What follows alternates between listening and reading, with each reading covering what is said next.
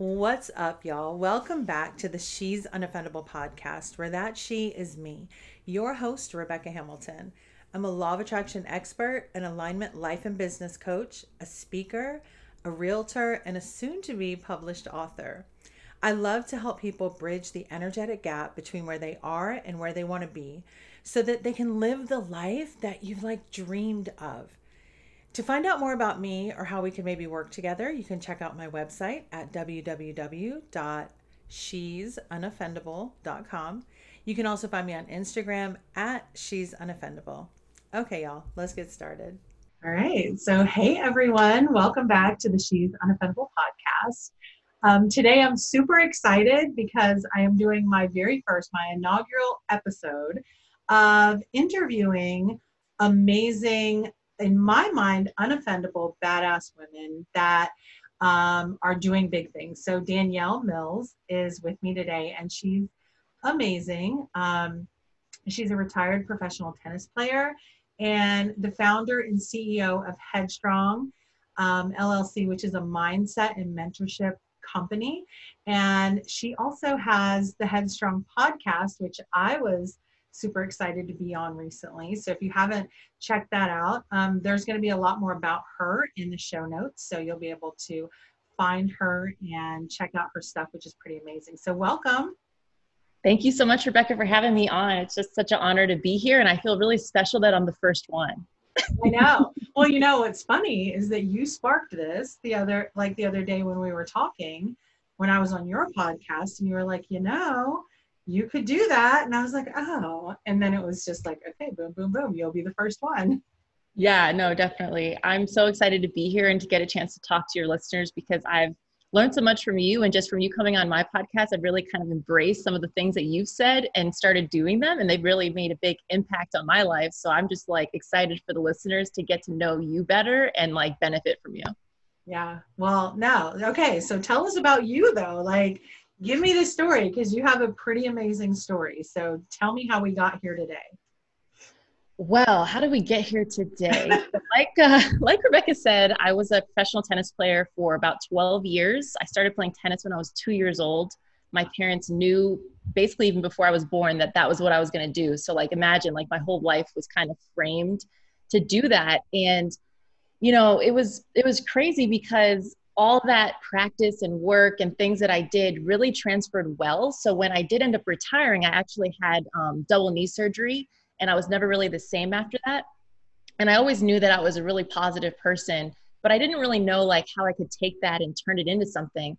But just through retiring, and then I kind of started in real estate thinking that's what I wanted to do, but it wasn't really my passion. And then I realized my passion was helping people reach their full potential by having a positive mindset and what I like to call a champion's mindset.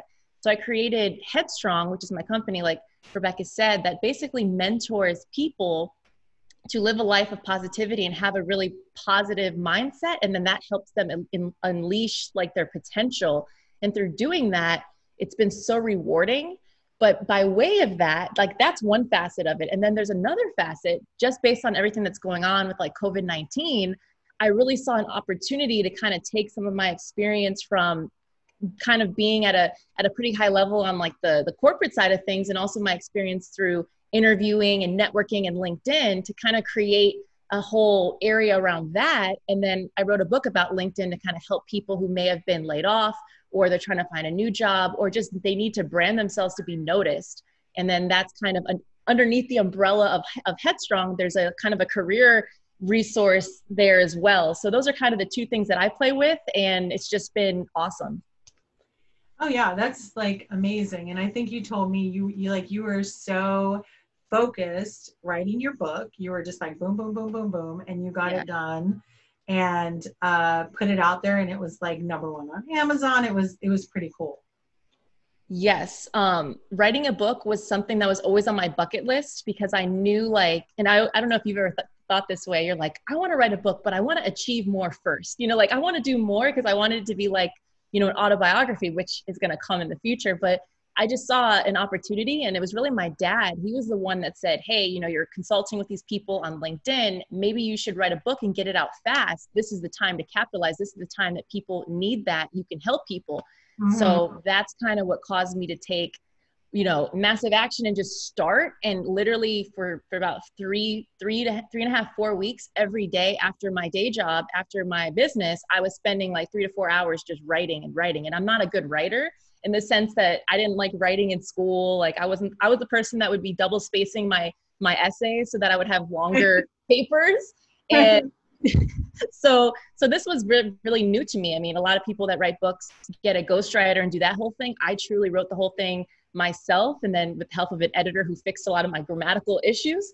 But I was really proud of myself to do that. But it all came down to like not stopping and using this time of being quarantined to focus and focus on that. So that was really important to me.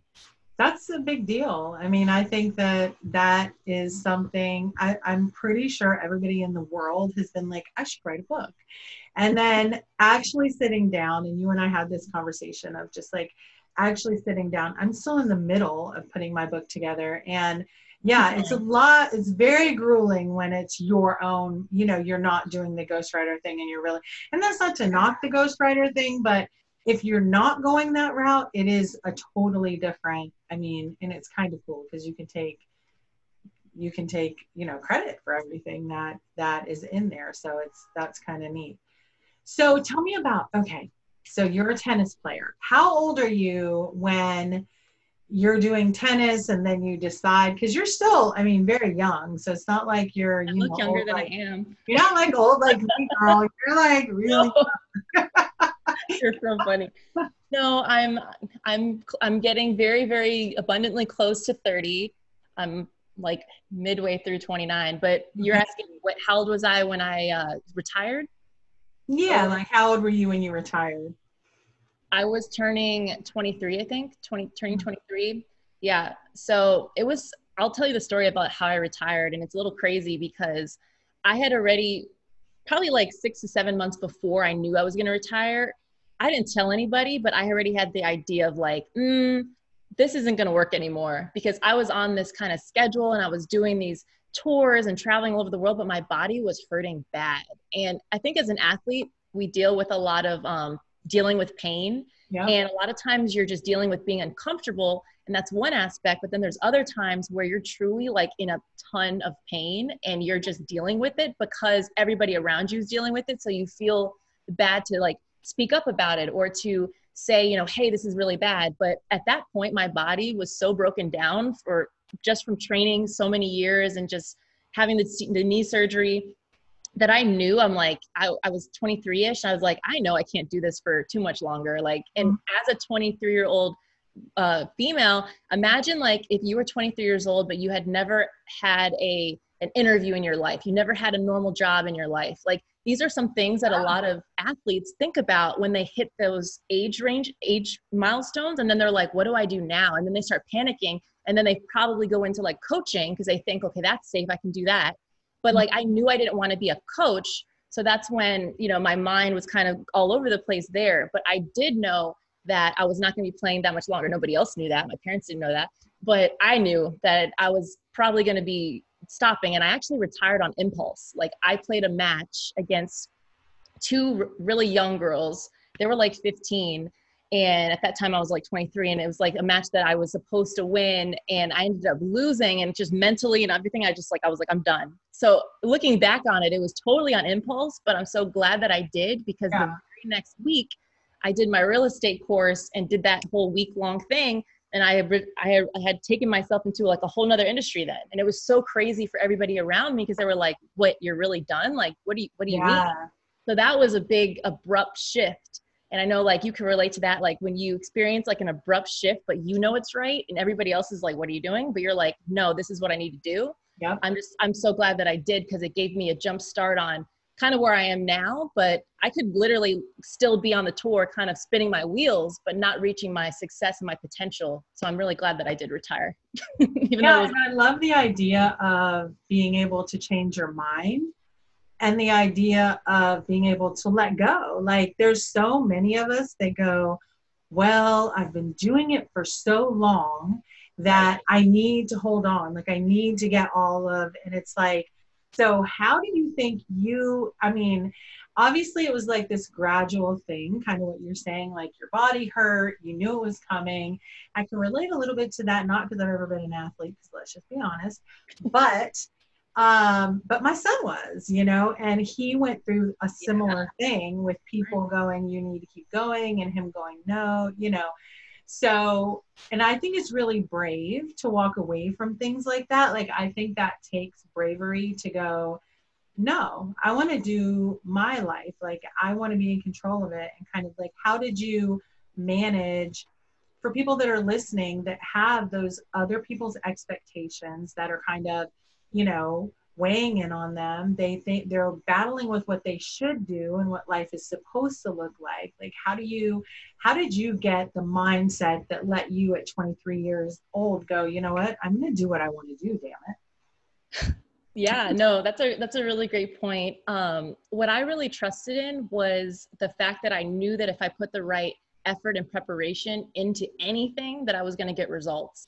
But I'm the type of person where if I'm going to do something, I don't broadcast my plans until they're completed. Like, I'm one of those people that moves in silence. So while I was retiring from tennis and I abruptly went into like a real estate, like, this is what I'm going to do. Cause I really thought that I was going to be really successful in real estate because, I knew my aunt who was really successful and we had a similar personality. So I was like, we're similar. And she's the only person I knew, like, outside of playing sports that was doing something cool, in my opinion. I'm like, I got to do what she's doing. In order to get there, I got to pass this test. So like, I literally engulfed myself in that, but I didn't share it with a soul. Like, nobody knew what I was doing. Even my parents, like, I think I told them, but it was light. Like, I didn't really share it because I also don't like going into something with everybody else's expectations and thoughts on me. I prefer to like complete it and then tell everybody about it. That's how I've been with everything I do. And that kind of goes along with what you speak about often, which is not just like manifesting, but like when you're truly like going through like scenarios in your head about where you want to see yourself and being really detailed about it. And then it actually ends up happening. It's because like, you're not sharing that with the world. It's for yourself. And I feel like for those that are listening, like, if you want to make a change or if you want to do something new, put your head down and get the work done, but don't tell everybody about what you're going to do while it's happening, because let's say it doesn't happen. Then everybody's going to look and say, oh, well, you just said that, but it didn't. So I keep things to myself, but then I just do the work. Yeah. And I think that like being able to release the outcome, and that's something that took me, I mean, it now. It took me some years to figure out that I could move really quickly towards something without having to see that at the end, if that makes sense. Like, and it also gives you the ability, I feel like, if you're not broadcasting it to the world, that like, hey, if I need to shift, if I feel inspired, like, how do you, I mean, and how does inspiration work in your life? Like, do you feel like you catch inspiration? Do you feel like you work off of inspiration? Where is inspiration for you? That's a really great question. So for me, inspiration comes from my mentors, and it comes from people that I look up to. And I talk about this a lot, that a lot of the mentors I have in life are people that I've never met. And I hope one day I'll meet them, but they're people that I've either read their books, I've gone to their conferences, I watch their YouTube videos. They inspire me and they give me what I need, and I take what I need from them and I apply it. And that gives me so much inspiration. And I also try to, like, with our phones, with Instagram, with all the things that we have, I try to make my timeline really positive and uplifting, so that like, if I'm going to put energy into social media, which takes so much from us, I make sure that what I'm looking at is always uplifting and positive, so that even if I am spending some time doing that and being unproductive, I'm still getting fed all that positive energy from a lot of the people that inspire me. So let me ask you this, because this is something that I think there's this like toxic positivity movement out there too. So how do you balance? What does that mean? What do you mean by toxic positivity? Elaborate for the listeners. I'll say that, Danielle. What? You don't know what that is? No. Toxic positivity for me is like, it's this movement that doesn't allow you to feel what you feel. It's always like, well, look for the silver lining. Oh, well, it could be worse. Oh, well, you could be homeless. Oh, well, you could be, you could be dead or whatever. And it's like, I think so many people, or I think a lot of people, and I've heard it, especially like with the work that I do too, I get a lot of people who feel like they're constantly, being told to feel this way, but they're never shown like the bridge to get there. So, so when I say toxic positivity, I just mean the type of positivity that feels a little bit suffocating because you not practical. don't really connect with it. Do you know what I'm saying? Like the kind where it's like, sure, I'm happy. Like you're putting a happy face sticker over an empty gas tank. And it's like the tank is still empty, whether the sticker is there or not. So how do you manage that? Like for yourself, how do you manage?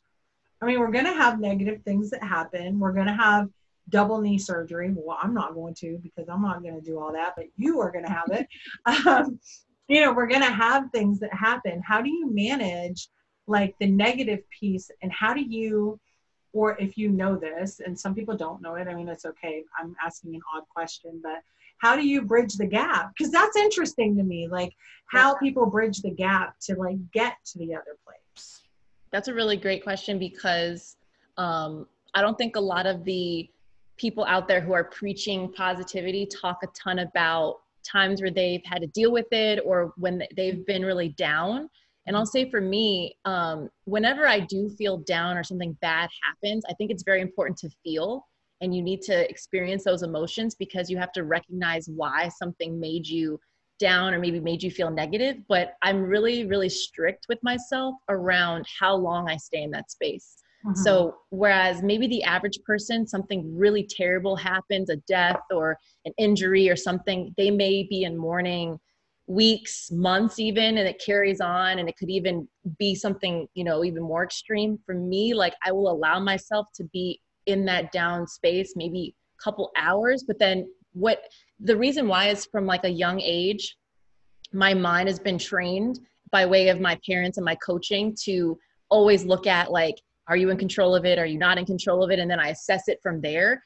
So if I spend too long in that space of like mourning and negativity, then I feel like, well, you're not helping yourself. Like I literally like tell myself, this isn't helping you. What can you do to make yourself feel better? What can you do to change it? And then that's what starts causing me to like flip and then start being positive, because you can't change that outcome. If you can change it, then focus on that. But if there's no way to change an outcome, you can, obviously feel it. It's going to be, mourn, whatever, but you have to be able to make a shift in your mind and say, okay, I know I can't change this. I respect this, but now let me focus on what's next. And I'm really good at that, but I know that that's really challenging for other people, but I think it's a good thing to practice on a day-to-day basis. So like for the listeners that are on, if you experience something negative or something happens, or maybe you're driving and somebody cuts you off and you start going into road rage, take a step back after you maybe cuss them out and say, okay, well, I can't change this. Let me go ahead and let somebody go in front of me. Maybe that karma will come back and I'll be good the next time. Like, I don't know. That's how I am, but I've been in the car with people and they just literally are mad for the next 20 minutes and they don't let it leave.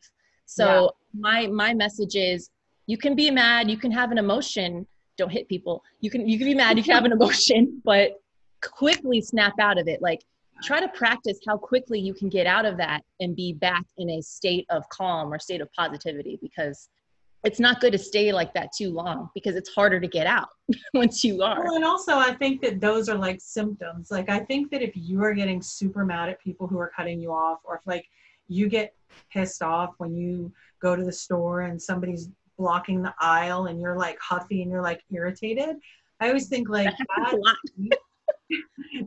or not walking the right way down the aisle now because we have ways. Oh, I know the arrows in public. I don't pay it. I told somebody the other day, they're like, oh, you're going the wrong way. And I'm like, listen, I'm not directional when I'm on the road, and it's not going to like change when I'm in the grocery store. So love you. Keep it moving. But like, those are signs. It's like your timeline. Like if you get on your timeline, your social media, and you are getting upset, then usually like all that stuff is judged in like comparison or like based in judgment and comparison. Like that's why you're getting upset in general. So I think, like you said, I mean, yeah, definitely don't let yourself sit there too long. There's this meme that I have, or this saying that's like, you know, you have 5 minutes to be emotional and then you got to get back to being a gangster. Like 5 minutes is great. we don't have time to like, so little stuff like that for sure. But like the things that keep popping up, it's always, I mean, it's obviously good to go back and do, you know, the work to like figure out what's going on. So what are like some of your, you know, favorite things that you do to get like amped up in a good space? And I have to tell you, you guys have to go look at Danielle's story, because she's always doing these workouts. And I'm like, how does she know to do that? Because I'm like, if I went to go work out, I would, yeah, it sounds good, Danielle. But if I went to go work out, I'd be like, I think I'm going to go to Chick-fil-A instead. Like, if there's not somebody showing me what to do, I don't know. I'm like, I don't know what to do. So is that just from, I'm seriously curious about that. Is that just from you working out over the years and you're like, oh, I remember this move. Oh, I remember that move. Yeah, honestly, like whenever I do like little workout videos that I post often, that's what she's talking about, is literally like, these are little exercises that I would do when I was training. And they're ones that are like transferable into just normal cardio. Like I do a lot of like tennis specific stuff, but it looks a little weird sometimes when you're just out and about doing tennis drills, because people are like, that's a little weird. Oh, so I've seen those where you're like, shadow.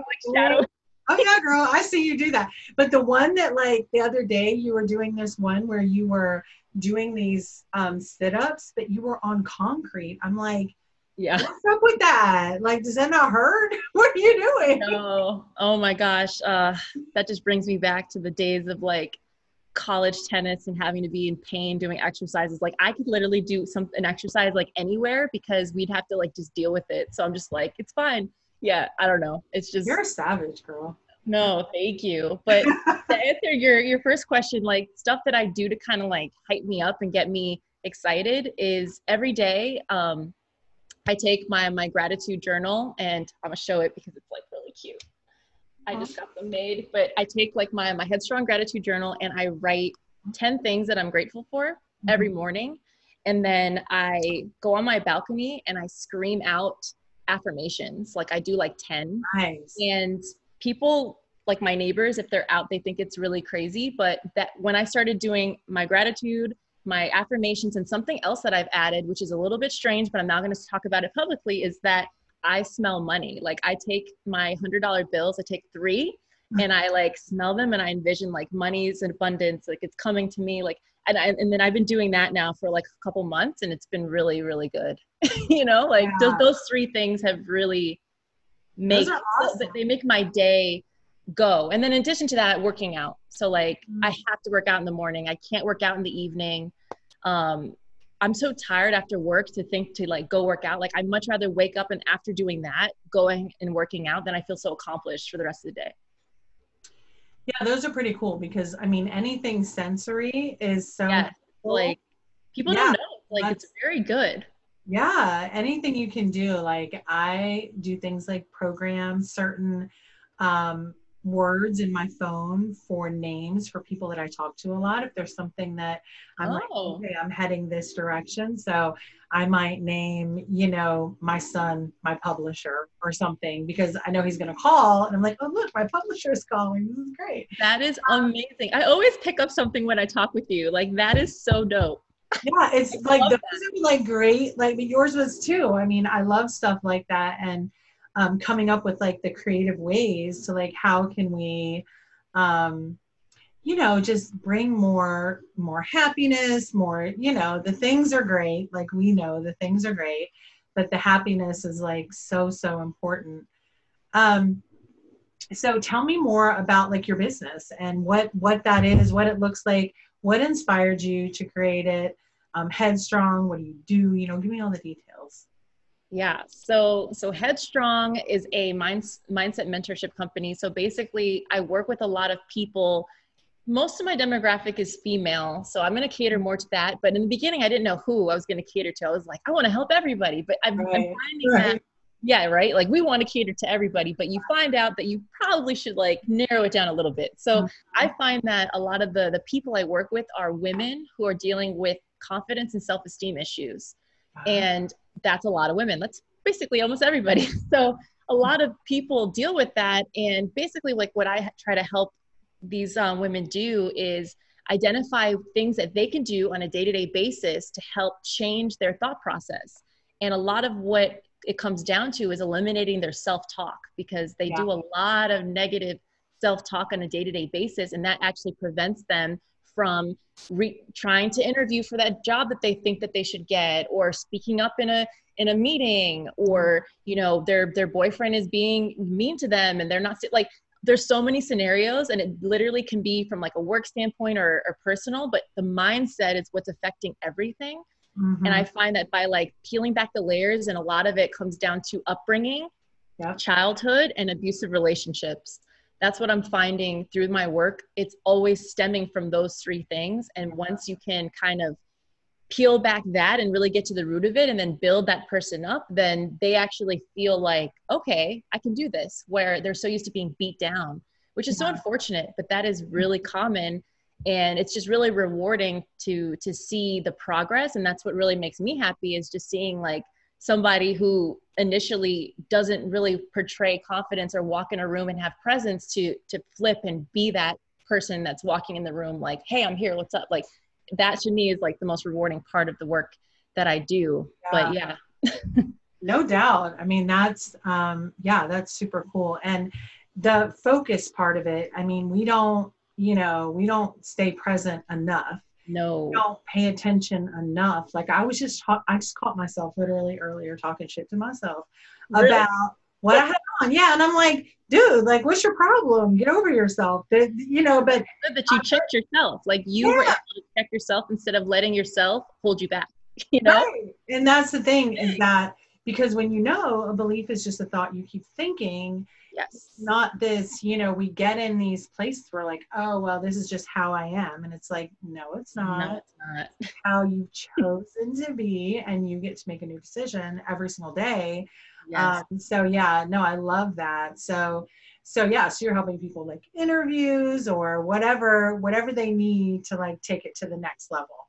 Yes. So for that side of it, that work is so beautiful because there's so many people in all different industries that either have a LinkedIn or they don't have a LinkedIn. So I work with certain people who never thought that they needed one, or they didn't see the value in it. And I work with them on creating a profile and making it like be awesome. And then I work with a lot of people who have a page, but they just never fully, they're like, oh, I'm happy in my job. So like their page just looks very blah, because a lot of people just think LinkedIn is for when you need a job, or when you need to get a new career or need to get a promotion, when really your LinkedIn is your virtual resume. So at any time, at any point, anybody that's reputable, whoever wants to look at you or want to network with you, is going to check that place first, because that is the place that's going to show who you are and your credibility in your professional realm. And if it looks very like nonchalant, or there was no effort put in, or your profile picture is you with 3 other people, which I see a lot, a lot of people don't know how to use the app correctly. So I work with a lot of people around that and help them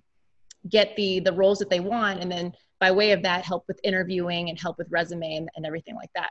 So you do a whole LinkedIn piece with it. Like you do a whole LinkedIn. Like the stem, but then usually by way of that, then you get like, oh, now I have the interview. How do I do that? And then I actually make the resume good, even though people don't really look at the resume, but you need it to look good still. So you still got to send it, but everybody's looking at your LinkedIn. Right. When it comes to like, pretty cool. I feel like you could be a great asset to like real estate agents too, because I have a lot of real estate agents who listen me to this podcast. I have a lot of real estate agents that listen to this podcast. I mean, like that's my thing, and I am social media on the other side, but LinkedIn is something that I think a lot of people are not sure about. If you don't get the same I want to say almost like instant gratification as you do on Instagram or Facebook. I said, I disagree. And the reason Okay, good. Let me hear it. Yeah, I disagree, because the reason why you don't get the instant gratification is because you're not putting out content. And the platforms that people put out the most content are Facebook and Instagram. But on LinkedIn, you don't see a lot of people putting out content. And it's about, and I teach video content because that's like the kind of content that grabs people the most.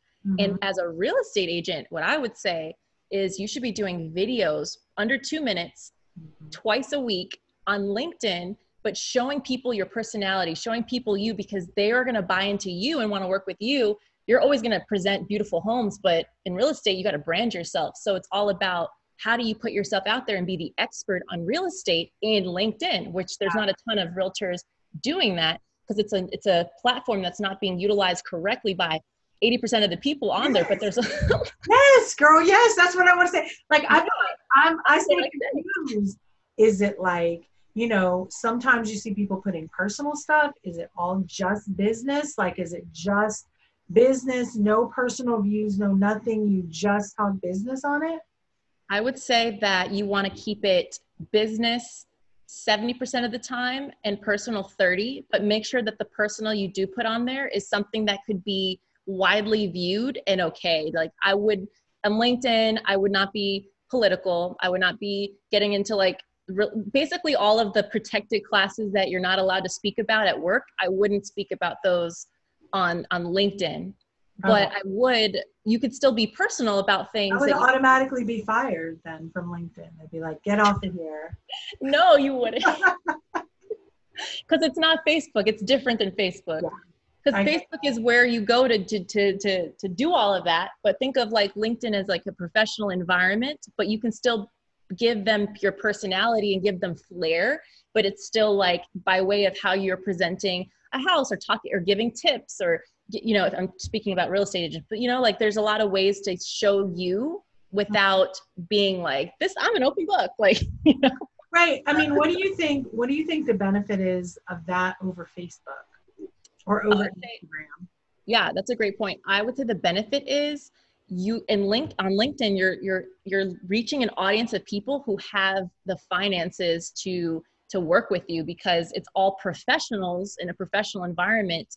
And there's, I believe it's 50 or 60 million people on LinkedIn. There's a lot of people on LinkedIn and on LinkedIn, a lot of people are like watching, not a lot of like engaging. And unless you have really good content, people won't comment and like, but they'll see it. And it has the most organic visibility. So on Facebook, Instagram, a lot of our posts are not getting seen and you're not getting the work you're putting in, but on a LinkedIn, you will actually get pushed out to more people and you could actually blow up faster. Like the way you can grow organically is that much better on LinkedIn because they haven't even started anything paid yet. Like we're still back when, remember, Facebook was organic, like everybody saw your stuff. Now, like 10% of your following sees your stuff. Yeah.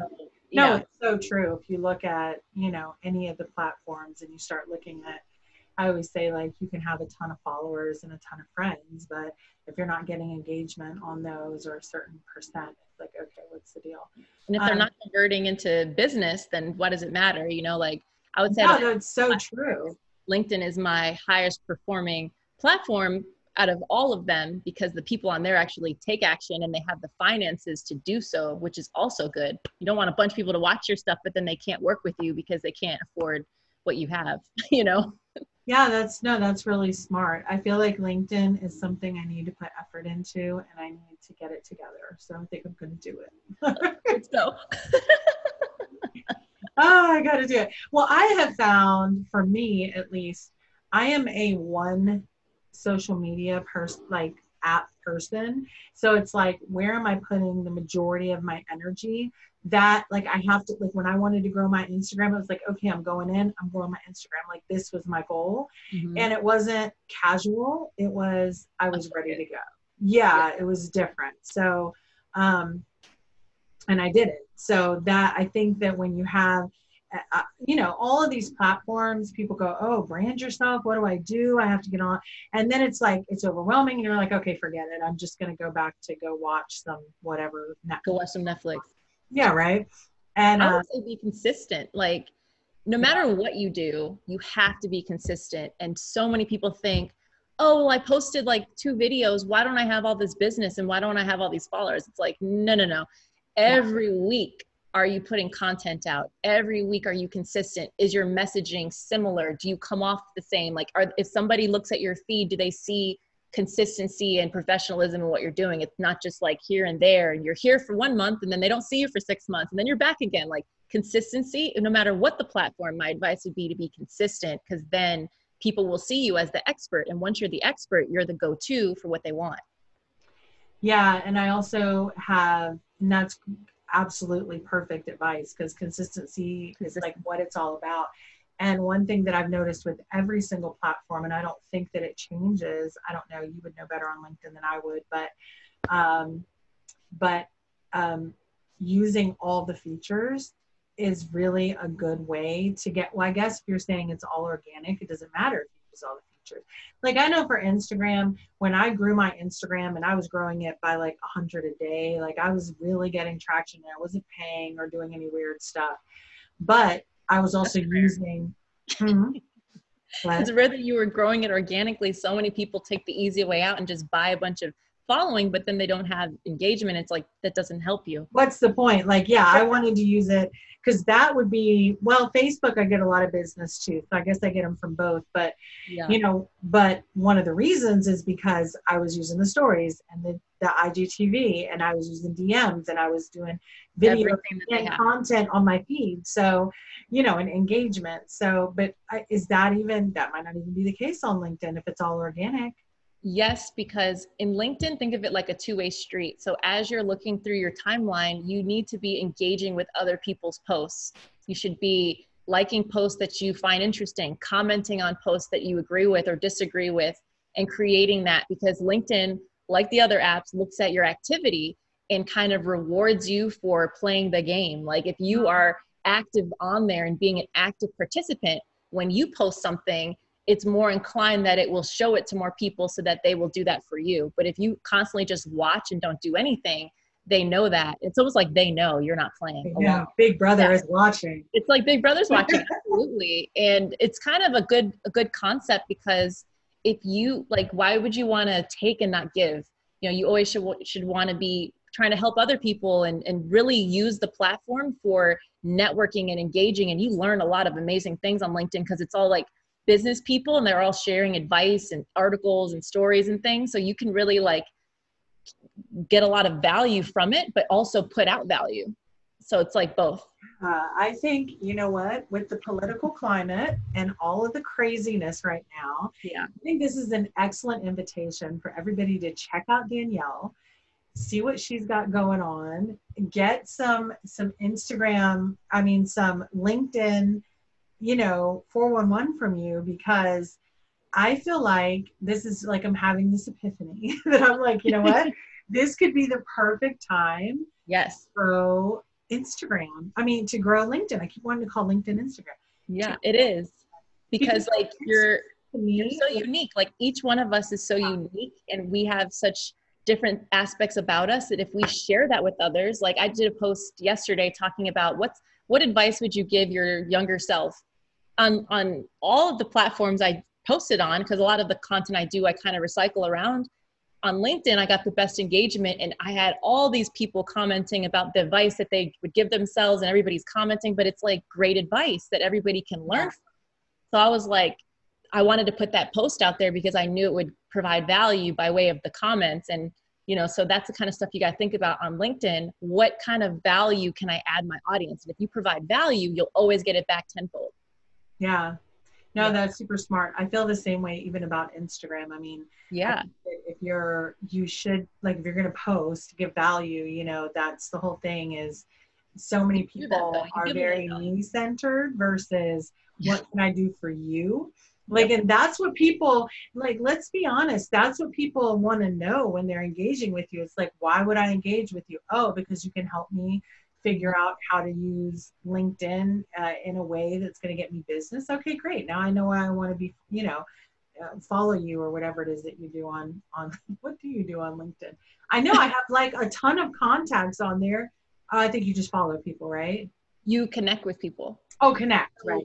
LinkedIn is connections until you have 30,000, and then they can only follow you. But most people, it's about your connections. And another point and a value add I'll sell to your listeners about LinkedIn is the power of networking. Like, you've never taken advantage of networking until you've utilized LinkedIn, because if you use the platform correctly, engage with people, and then they get into I guess they don't really call it a DM on LinkedIn. It's called like your inbox. Yeah. And you actually get off of that platform and set up a Zoom call with somebody, 20 minutes, and really kind of, I've done that now over the course of the pandemic, like 12 times. And all of those have resulted in business opportunities for both parties. Like, just by way of the collaboration, because it's all about collaboration and networking. Because it's not like, what can you do for me? What can I do for you? It's all like, how can we help each other? Because mentorship is never one-sided. Networking should never be one-sided. Nobody wants to just give and like not see how, you know what I mean? So that's why it's so awesome. Like, if you got on there and started doing a lot of posts and engaging, people would be like, hey, Rebecca, I want to collaborate with you. You think you'd be great. Can you go speak in front of my audience? And you'd be like, yeah. And then by doing that, you get more exposure, and then the exposure could lead to more business. It's like this, just by way of going in there with the mindset of being open to engaging and networking and you know. So what do you do? This is a personal question. Okay.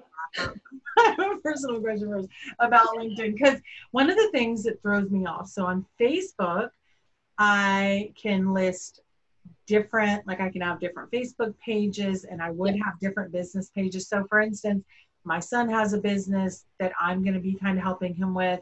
We want a page for that. Then I have a page for my She's Unoffendable, sort of my coaching side of things.